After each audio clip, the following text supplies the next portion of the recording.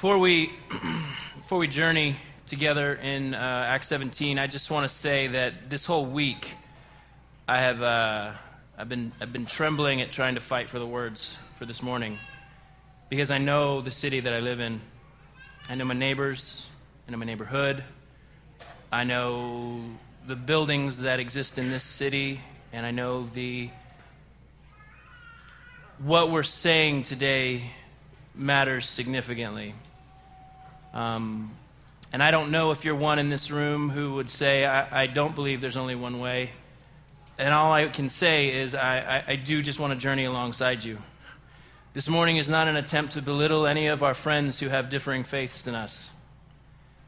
This morning's intention is to just talk about Jesus.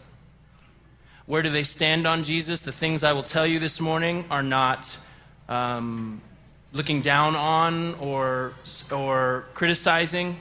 I'm just telling you what they say about Jesus. And I'm telling you what we say about Jesus. And so if we could pray together this morning before we venture here, because I know this thought holds a lot of people captive, and all it takes is a little bit of peeling back just to look at the foundation that it's built on. And I know what we're afraid of most of is pulling things back and looking at them. And so let's pray. Father, I ask by your grace that the exclusive statements of Jesus would swell our hearts for you, not shrink them. I ask that the exclusive statements that Jesus has made will give us comfort in the way home. I ask that the exclusive statements that Jesus has made will cause us to look at all the other exclusive statements we might believe and question what are they founded on? And do Jesus' claims hold any sway or weight? And this morning I know that it's not evidences that draw people to you, it's you that draw people to you. And so I'm asking that your Spirit would work on our hearts this morning, would open our eyes and our ears to hear what you have to say. It's in Jesus' name. Amen. I'm getting a little ringing on the monitors, and I won't be able to live with that. So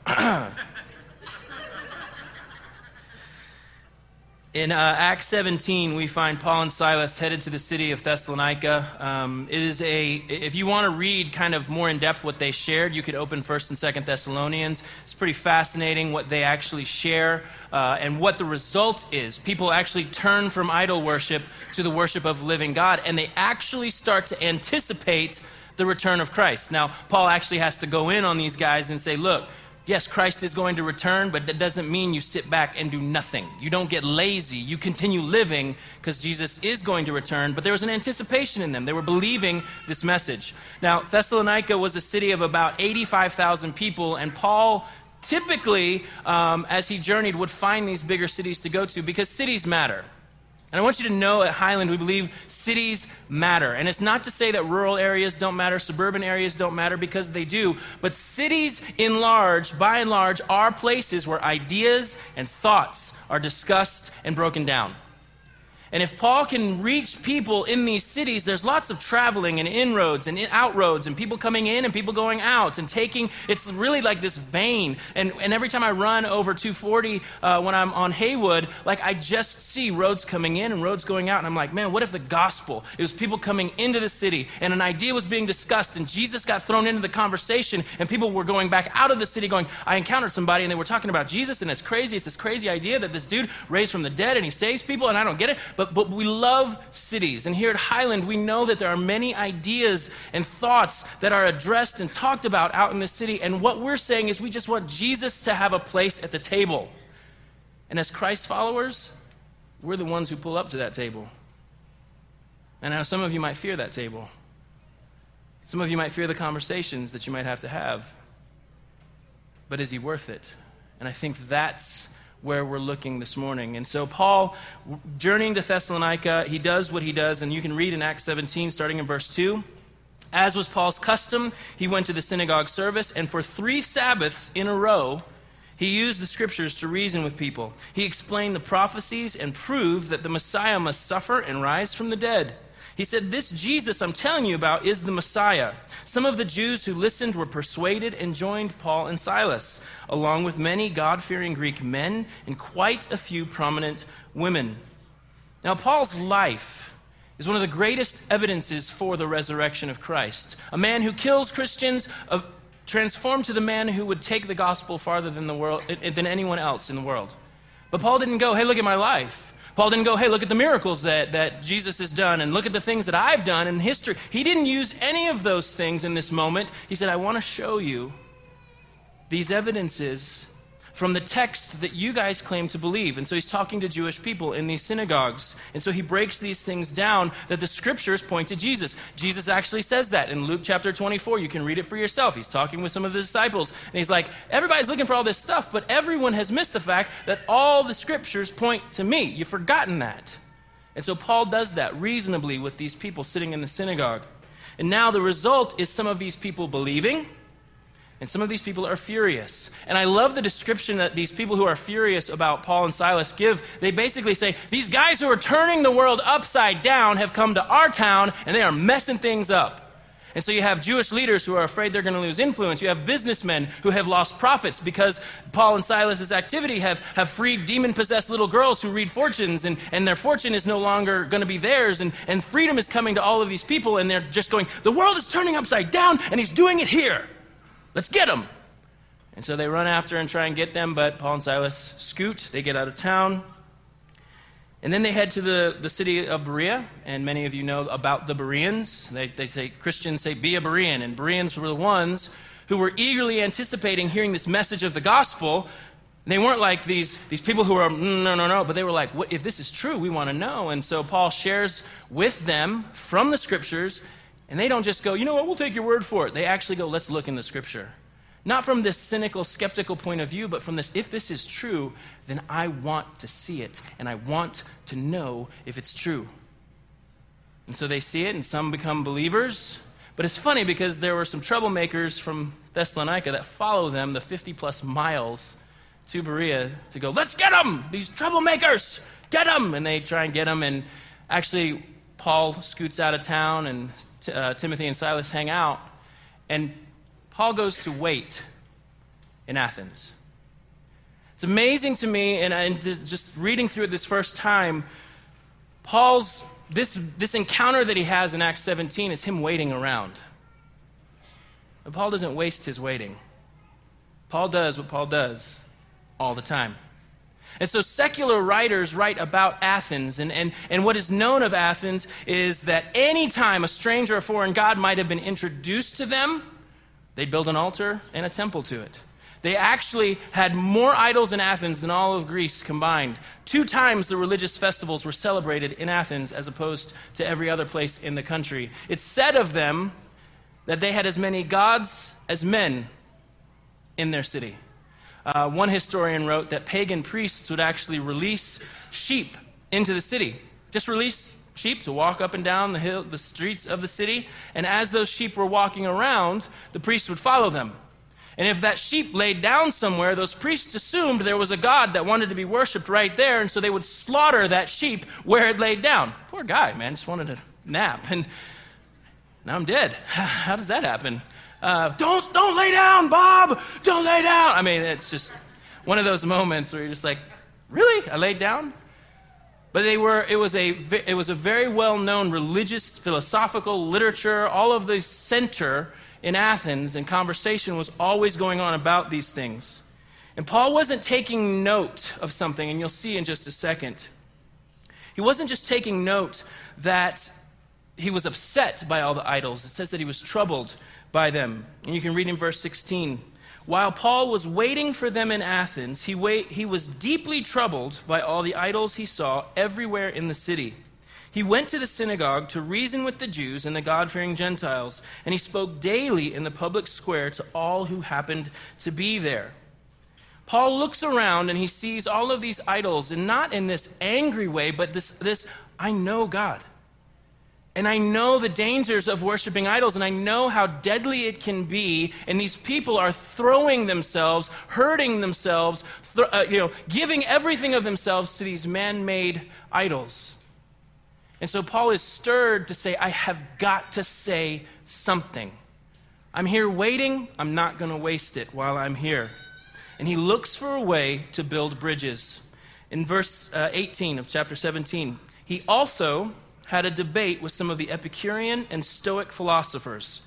When he told them about Jesus and his resurrection, they said, what's this babbler trying to say with these strange ideas he's picked up? Others said, he seems to be preaching about some foreign gods.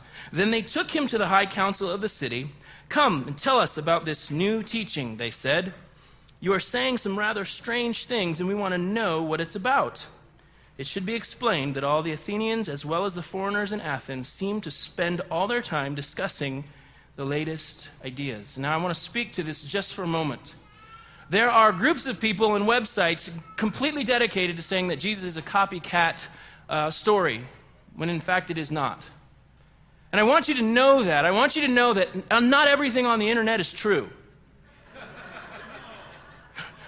I know, some of you are like, what? I thought there was somebody who gets everything that's uploaded on the internet and then they read it and do the fact check. No. I want you to know that had Jesus' story been a copycat story, these men would have said, heard it before. We've known this stuff. This is not new. We know about Horus and we know about all these other things. Guys, it just takes a little bit of digging and you begin to find out how amazing the story of Jesus really is. And so these men would have said, nope, Paul heard it. Nope, don't talk anymore. This is old school. Paul gets front and center attention because of this new teaching about Jesus as the Messiah. And so for 2 weeks, we've been looking at some of these common objections to Christianity. We started with, is it about really being sincere, or is it about the object of your faith that matters most? Is it about being genuine in your belief, or is it about the object that you're actually putting all of your faith in? Last week, Wes carefully and tenderly talked about suffering and the existence of suffering, but still trying to say that there is a God and how we wrestle with those things. If there is a good God, why is there still evil? And why is there all of these things happening in life? And so I want to encourage you, if you're wrestling with those questions, go online and you can listen to those things. And I told you the reason we're doing I Can't Even is because there are groups of people that sit together who have questions, and then there are those of us who sit and we have questions, but there is faith. And so the point of this whole series is to be able to wrestle with these questions, but to also build this foundation that allows you as the Christ follower and me as the Christ follower to go, this is why the gospel has to go out. This is why it matters that we are a people who share what we have seen and heard. That's what it means to be a witness, is what I have experienced is I have royally made things a mess of my life, but Christ in his power and his grace and his mercy has welcomed me home, not with a ruler, but with his hands spread wide open to say, come home. I'm the way. And this is the strange mystery of the gospel that has been announced in the scripture. And as Christ followers, these little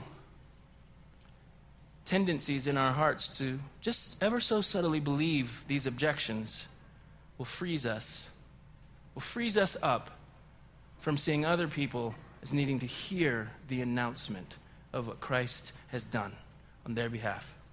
This Sunday, we're looking at the idea that many object to the Christian message, and it may sound like this: Christianity isn't unique.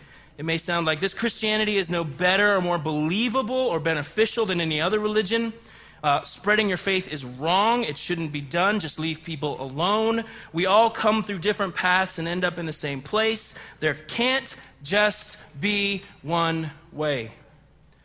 Ravi Zacharias, and if you don't read his stuff, as far as an apologist goes, someone who defends the faith, I would encourage you. He says it this way: society's rules are not hard to figure out. Philosophically, you can believe anything so long as you don't claim it's true.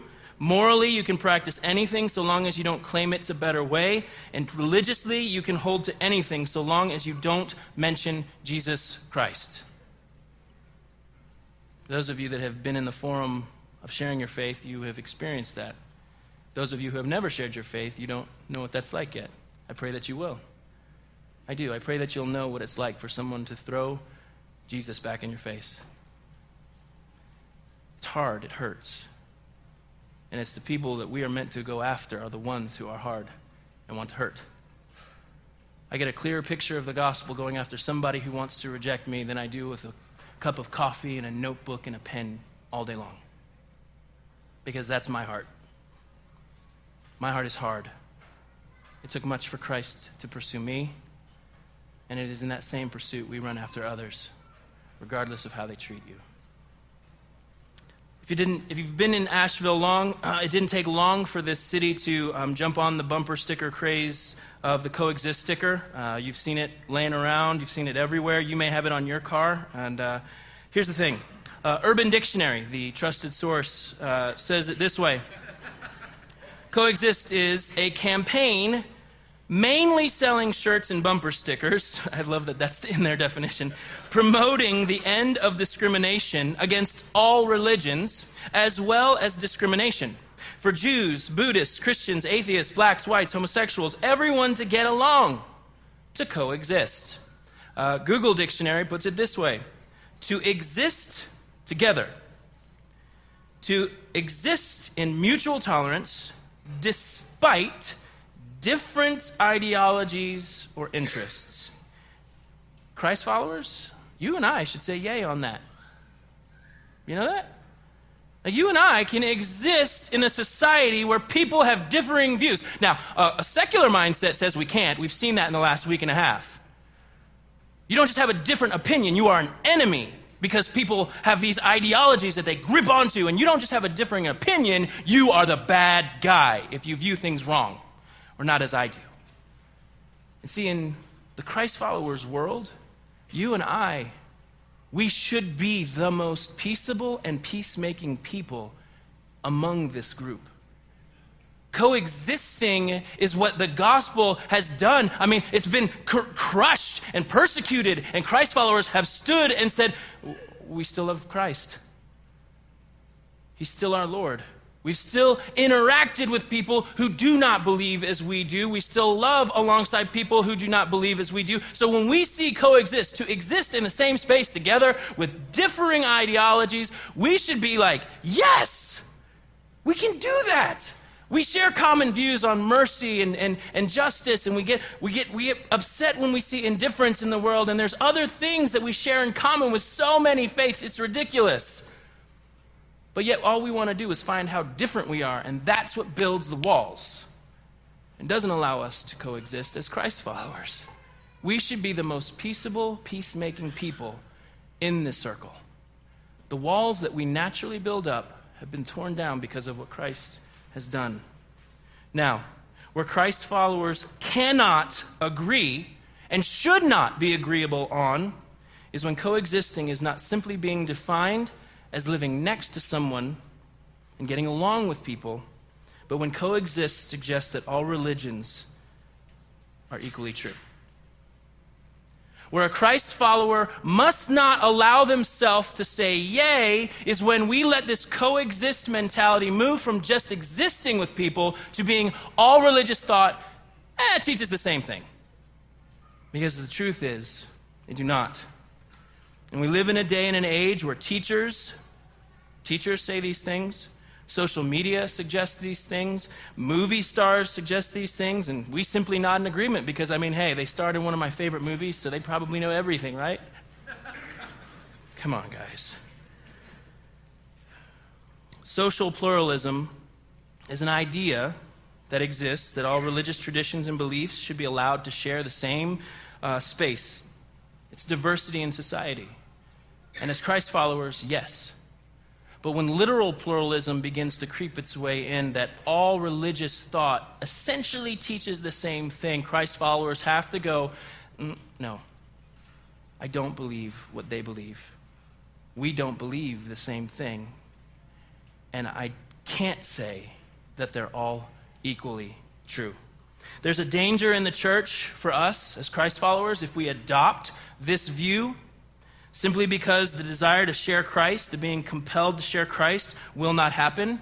Christ followers will reject the call to make disciples if we believe they are all equally true. Christ followers will no longer make the announcement that every human heart was meant to hear, and that is, there's no other name under heaven by which we can be saved, Jesus. Like, Christ followers will not advance the gospel if we adhere or believe these, everything is the same. Because if it's all the same, it doesn't really matter. And as Christ followers, you and I are burdened for people to know these things. If I walk with they're all the same, why pray for people? It's probably why the church doesn't pray as much as she should, because we're not convinced Jesus is the only way. So we won't pray for people to know Christ. We won't look for moments to share Christ. We won't want to be in the life of people who don't know Christ. Can you see the problem of us adopting a pluralistic view? That they all teach the same thing. In a pluralistic society, the major concern isn't about what somebody believes. The major concern comes when we might suggest, why do you believe that? Because when you ask somebody why they believe something, you're getting beneath surface. I think we're really quick to be fascinated by what everybody believes. Oh, it's really cool, man. It's really cool. It's wonderful. It's beautiful. I mean, Eastern religions, you talk about for Asheville. Asheville is obsessed with Eastern religions and just how beautiful it is and how peaceable it is and all of these things, but no one asks why. No one asks, what about truth? And is there truth? Are there things that are true? Are there things that are knowable? Can we walk with these things, or are we letting the feelings that we have drive? You know we live in a pluralistic mentality when we are more concerned about how we feel about something than whether or not something is true or not. We are in danger. We are in danger. Now, I could say this, though. I do want to say this. Christ followers for years have been bad at sharing the gospel. They've been rude. They've been ugly. They haven't really cared about relationship. They've stood on street corners. They bought billboards. And so I'll tell you, my natural tendency is to so badly not want to be associated with a certain group. And I don't want to be thought of that way. But let's be honest. Do I really share with them? That's what happens, right? I don't want to be associated with those people or one of those. I don't want to be associated to this group, so I don't want to say anything. But if I do, I might. Well, let's just be honest, we don't. And I know I fight it in my heart to, in a way, just, but I'm not like that. Or Jesus is different, and I want people to know those things. But because I'm so afraid of being associated with a certain group of people, do I really share the gospel? All religions are not the same. And here's what matters even more. All religions do not say that all religions are the same. And for those of you who are always concerned about offending people, it's offensive to many religions to be thrown into the category that they all teach the same thing. It's offensive. I think we're so concerned about other people's feelings and stepping on toes that we just don't even think about what we're saying when we suggest they all teach the same thing. There's an episode, I grew up watching Malcolm in the Middle. I loved that show. It was so good. But early in my Christian walk, I wrestled with a lot of these things, like, aren't they all the same? And there was an episode, and it's fascinating to me how even our culture can point to and reach to these things. And so Malcolm does something, and he's really dealing with the guilt, and he decides to go the religious path, and they just captured it beautifully in this scene. And then I found out that he was only 7. I didn't know what to do. I just felt like I had to talk to someone. I hope I'm doing this right. See, my family, we're not like regular churchgoers, but I know places like this are supposed to help you feel better, and that's really what I need. I did something terrible, and now I just feel like there's something wrong with me. I mean, really wrong, deep inside. I can't shake it.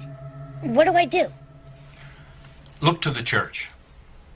Look to God. Look within. But first, you must ask forgiveness. First, you must atone. First, you must cleanse your spirit. The path to salvation. The path to temptation. The path to meditation. How does one define a sin? Well, it's mostly common sense. Then you have to light incense. If you practice abstinence. It's whatever space you're in. Huh? Charity. Prosperity. The clarity. Divine. Restitution. Absolution. Contribute. Palestine. Sacramental. Accident. Mostly mental. You'll be fine. Transubstantial. Alleviate. Who knows? Align your spine. Well, thanks. I feel much better. Bye. It's kind of where we find ourselves. And this was in the 90s, I think, you know. But it's amazing to me that even a culture can begin to understand there are differences. And in the film world, I remember when the iPhone 4 came out. And I know you're like, what? We're in the 7. How old are you? Whatever. When the iPhone 4 came out, it was a big deal to a lot of filmmakers because we were like, man, we heard of the capabilities of this camera. And in the film world, you're like, dude, if a new camera comes out, what do we want to see? We want to see side-by-sides. We want to see comparisons to what we know and what is new. And so there's this comparison slide, and you can see subtle differences. You can throw it up there. The iPhone 4, the Canon 7D. And so these are cameras that people were trusting and loving using. But what filmmakers do is they go, I want to compare. I want to see side-by-side. I want to know, what does it look like? What are the differences? Is it worth my investment? All of these different questions get answered when you set something side by side. Now, in the philosophy world, there is a law of non-contradiction, and it's a simple law, and you're all going to be philosophers when you walk out of here, and it's so simple, it's A cannot equal non-A. Say that with me. A cannot equal non-A. Now, it's a very clear picture. Let me show you a couple of slides very quickly. In the religious world, you have some that suggest there is no God. You have some that suggest there is one God. You have some that suggest there are many gods. The law of non-contradiction suggests that not all of these can be true. They can all be false, but they cannot all be true at the same time. So if there is only one God, then that means it can't be no God, it can't be many gods. If there are many gods, it can't just be there's one God, it can't be there's no God. And if there is no God, then there can't be one God or many gods. So what they're saying is these things cannot be true at the same time. They could all be false, but they cannot all be true at the same time. Look at this salvation. Some of our friends' views on salvation. There is no salvation. Okay? There's nothing to be saved for or from. Salvation by works or salvation by grace. See? They can't all be true at the same time. They could all be false, but they cannot all be true at the same time. Now, if there is a contradicting statement, this is where we have to begin to side by side. This is where we begin to compare. This is where we begin to dig. And for the human heart, I do believe Jesus said, love the Lord your God with all your heart, mind, soul, and strength. And when you live in a touchy-feely society, sometimes the mind goes, whoop. But what if we truly chose to love God with all of our brain, with everything in us? What if we allowed him access to our brain, to our intellect, and he allowed us to see clearly what truth looks like? Paul does this in Athens, and let's see how he shares this. In verse 22, so Paul, standing before the council, addressed them as follows. Men of Athens, I notice that you are very religious in every way. For as I was walking along, I saw your many shrines, and one of your altars had this inscription on it, to the unknown God. This God whom you worship without knowing is the one I am telling you about. Athens was so good at covering all their bases. They made an altar to the one. We may be wrong in all of these, but we got this one over here. This one right here. It might be right, you know. And he doesn't start with, people of Athens, you are a bunch of dum-dums. He actually admires their heart longings. He actually admires their devotion. He actually admires these things. And he says God has actually told us more about himself so that we aren't guessing. He actually has revealed to us who he is. And in revealing who he is, we know who we are. And even our modern day artists, musicians, writers, poets, writers of all of these things, they write about longings for life, forgiveness, wholeness, home, acceptance, approval, relationship. In fact, most of all that you and I do points to directly meeting a need in one of those areas. We were made for him. And so instead of saying you're crazy for trying to find acceptance with people that you're journeying with, maybe you say we were made for those things. Jesus, as God, as Savior, has come and pointed us to himself. He is what we've longed for. Listen to Paul as he continues in verse 24. He is the God who made the world and everything in it. Since he is Lord of heaven and earth, he doesn't live in a man-made temple, and human hands can't serve his needs, for he has no needs. He himself gives life and breath to everything, and he satisfies every need. From one man he created all the nations throughout the whole earth. He decided beforehand where they should rise and fall, and he determined their boundaries. His purpose was for the nations to seek after God and perhaps feel their way toward him and find him, though he is not far away from any one of us. For in him we live and move and exist, as some of your own poets have said. We are his offspring. And since this is true, we shouldn't think of God as an idol designed by craftsmen from gold or from silver or stone.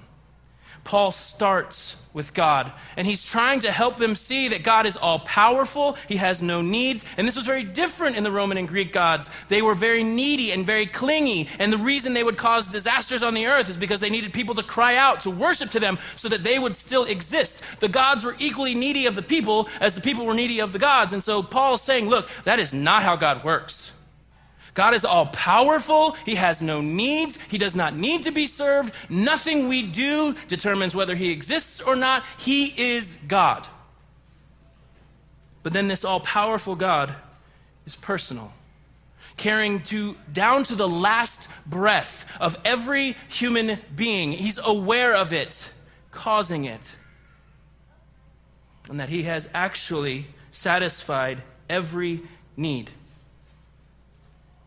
And that God actually works events and times and places so that we would cry out to him, that we would find him, though he is not far from any one of us. This is why I don't use the phrase, we're working in a city with people who are far from God. I don't like using that phrase in particular, simply because I always know he's right there. And he's at work. And I know he's moving and living among and out, and he's at work. And so when Christ followers say God is far from somebody, we're suggesting he's not at work in their life, and we don't even know that to be true. What we do know is we see a God who is constantly orchestrating times and places and events so that people would cry out to him. You remember when he found you. Many of you do. You remember when God orchestrated times and places and people and events, and you came to see Christ as the Savior, not just as some good guy or a teacher or a philosopher, but as Savior and the one who made forgiveness of sin possible and a home with God possible and all these things possible, and it's not done by works, but by faith. You remember when he orchestrated those things so that you would cry out to him. You know, and it seems after the fact, but Paul says in light of all of these things, Paul says, hey, you know what? It doesn't really make sense for you guys, and I'm sure Paul would have used Legos if he was using an illustration with them, but it doesn't really make sense. Oh, see, I'm building this thing, and now as I'm building my little Lego thing, that looks good. Cool. Awesome. All right.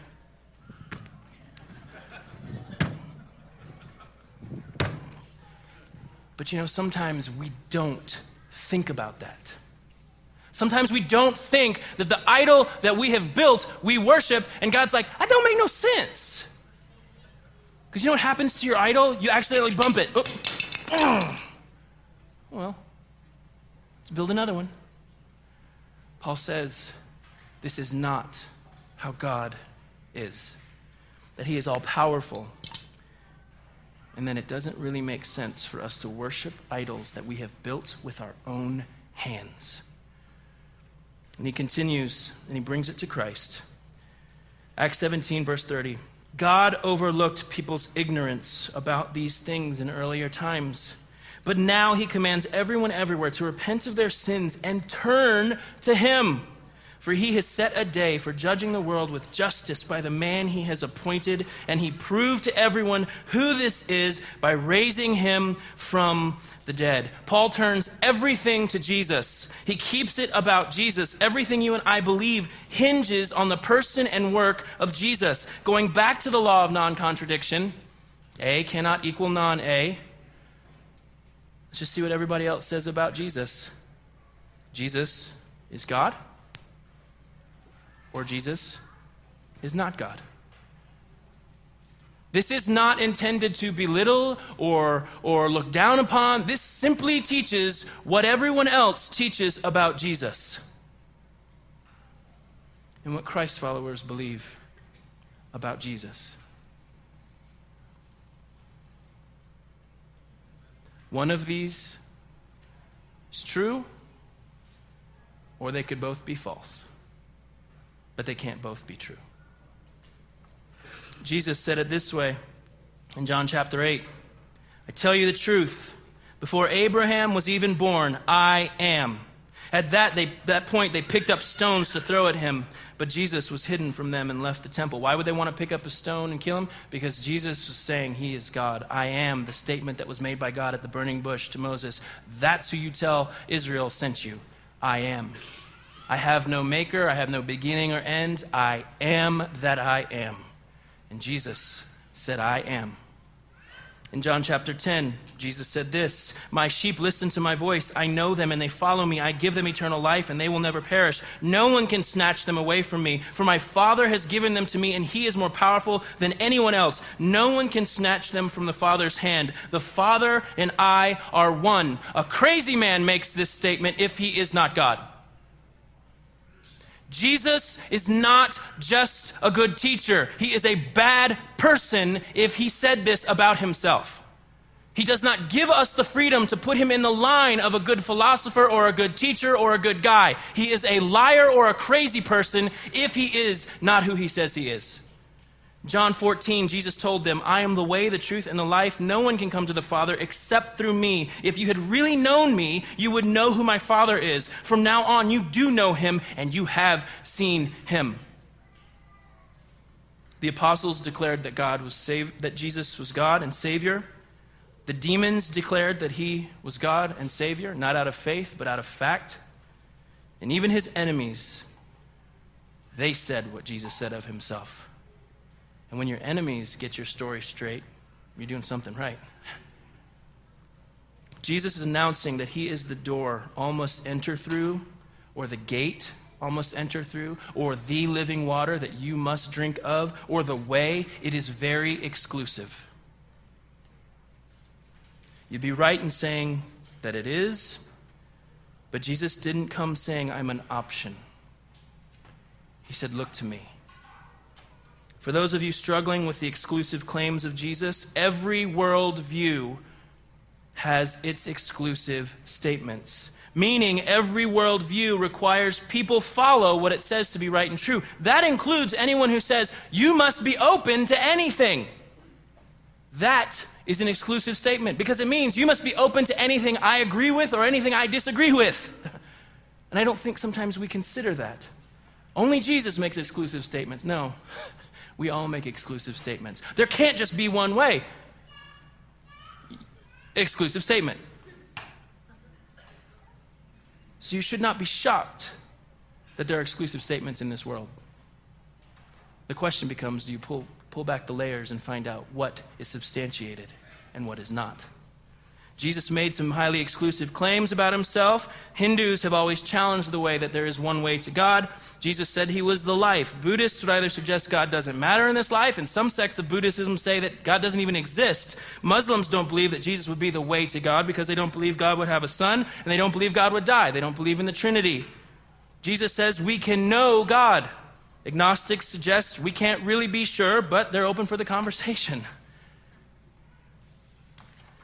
Every worldview comes with its own set of exclusive claims. As the band comes, We close this morning. The question then must turn to, why do I believe these claims to be true? Why do I believe these claims to be true? And what supports my statement? But in Jesus' exclusive statements, he did not keep it a secret.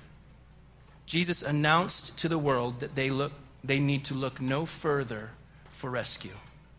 It's as if there are 3 doors and there's a game show going on, and behind one of those doors is the prize, and behind 2 of those doors is complete and total humiliation. A punching glove shoots out the door, or a pie in the face, or a brick wall, or nothing. And it's as if the game show host opens the door and says, look, just come through this way. Let me spare you these 2 doors. Don't look to these 2 doors. These 2 doors, they're going to leave you bruised, they're going to leave you broken, they're going to leave you messed up. Just come through this door. And it's shocking to me sometimes that we look at Jesus and we go, you know what? No. You and I, because of our hard hearts, we would look at those 3 doors knowing that someone has said, hey, come in this way, and we would try the other doors. That's what we do. That's what sin does. It suggests, hey, that person doesn't know what they're talking about. I'm going to go the other doors. And Jesus is consistently saying, I am the door. I am the way. I am the truth. I am the life. There's no other way. Come through me. And the beliefs that are found in Christianity are not pulled out of thin air. There are strong evidences for the Christian faith, and I don't have time to go into all of those. There are people who are much smarter than I who have written all over these details and these things. There's the bibliographical test of the Scripture. Can I know that the book that houses all these letters in the New Testament, can I know that what the author intended to write, I actually hold in my hands? And the answer is overwhelmingly yes, we can. You just do textual criticism for 2 seconds. And you know that you can trust the text that you're holding in your hand. The internal evidence of the Bible, its consistency and accuracy and story and all of the things that continue to point to it being true. Does it claim to be a divine book, or are Christ followers just making that up? No, it claims. And then there's the external evidences, the archaeological findings, all of these things. You have non-Christian historians writing on the person of Jesus. You have non-Christian historians writing on these little rebels in the Middle East. There was an uprising because of them and their ministry and the life and death of Jesus. Josephus, Tacitus, Thallus, all of these different Roman and Greek historians and Jewish historians writing on the evidence of Jesus. And let's not forget all the strong evidence that would point to the resurrection of Christ. 500 eyewitnesses, more than 500 eyewitnesses. Jesus did not come to throw his hat into the ring as another way. He made very bold claims that he is the way. He is the mystery that God has chosen to reveal. And the mystery of the gospel is that you and I, created in the image of God, rejected and ran from him, sin. And that not even sin is going to stop him from being with the ones that he made. Now something has to change. Something has to be done. And instead of you and I paying for the eternal consequence of sin, the penalty of sin, the power of sin, all put on Christ, a man who existed in history, gave up his life, but did not stay dead, rose from the grave, proving that he is able to do all that he says, namely, the forgiveness of sin. You and I have been invited into that mystery, not by works, but by faith. Do I look on Jesus and believe that he is the hope? He is everything that I have been longing for, the wholeness, the acceptance, the approval, the life, everything that I've been looking for is found in the forgiveness of sin in the person of Christ. And this matters. Jesus matters, and regardless of how hard-hearted we think the world is, she's looking for the exact same things we are. Our artists, our musicians, our movie writers, our book writers, all addressing these longings in our heart And let's just be honest. Everything we do because we think it's going to make us whole. Everything. Everything we do because somehow in us we think it's going to make us whole. And Christ is making this declaration from the cross, out of the grave. This is the road home. This is wholeness. And I tell you these things because I don't need a little religion in my life. You don't need some old-time religion to help round you out.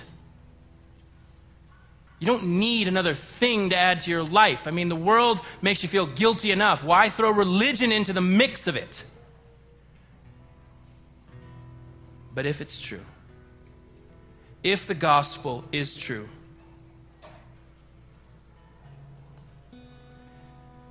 then I'll keep telling my kids. I'll keep telling my kids every day that there is no greater thing.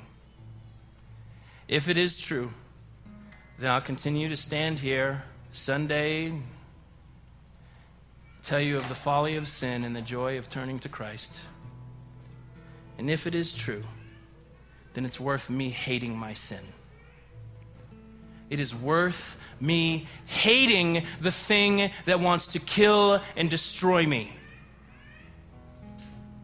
Paul said that God's purpose for the nations was that they seek after him, feeling their way toward him, and that they would find him, because he's not far from any of us. Will you turn from your ways and trust Christ? He's the way home. The way home. This morning there's going to be some people standing over here, and I'll be standing over here. They're just ready to pray for you, if that's what you'd like. But if you're one who's like, I still wrestle with this, there only being one way, let's keep talking. Let's pray for each other. Let's journey together in that. Because I know it's not 35 minutes of just one talk that causes anyone to go, no, good.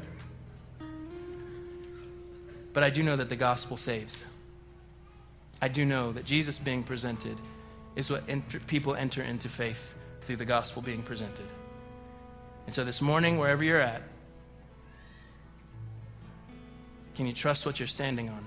And for the Christ follower, the answer is yes. Jesus, we love you. And I don't know how you do what you do, but you do. You put things and places and people in certain times so that we might cry out to you. And I thank you that it is not blind faith that you ask of us, but you have invited us to believe that you are who you say you are.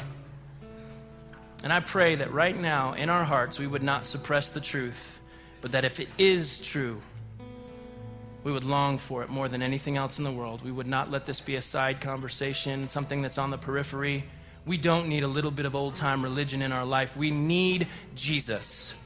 And when Jesus says, come to me, we exchange our lives for his, dying to self so that he might live through us. Thank you for that. It's in your name we pray.